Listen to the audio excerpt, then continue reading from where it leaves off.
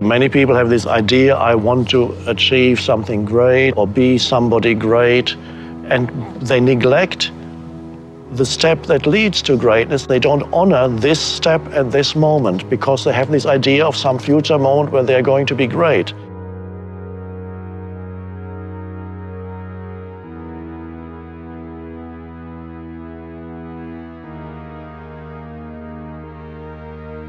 Put your head down and work with pride on whatever is in front of you. You never know where you might end up.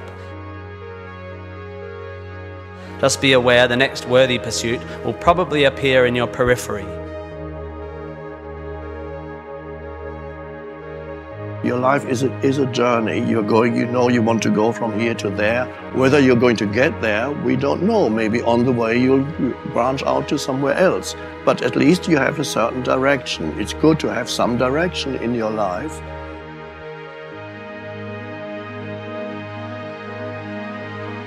But while you are traveling, if your destination takes up most of your attention and you're continuously focusing on there, you miss all the journey, really.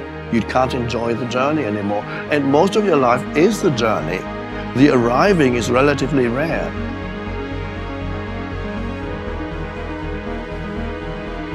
The rest is the journey. And if you can't enjoy the journey, which means the step you're taking at this moment is really the most important thing. Because that's ultimately your whole life consists of the step you're taking at this moment. There is never anything else.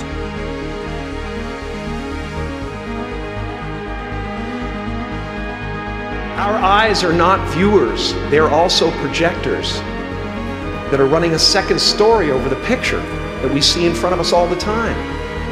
Fear is writing that script. That alignment with where you are right now, to be totally where you are, and whatever you are doing now, to be total in doing it. But no matter what it is, to be true to life by being true to this moment.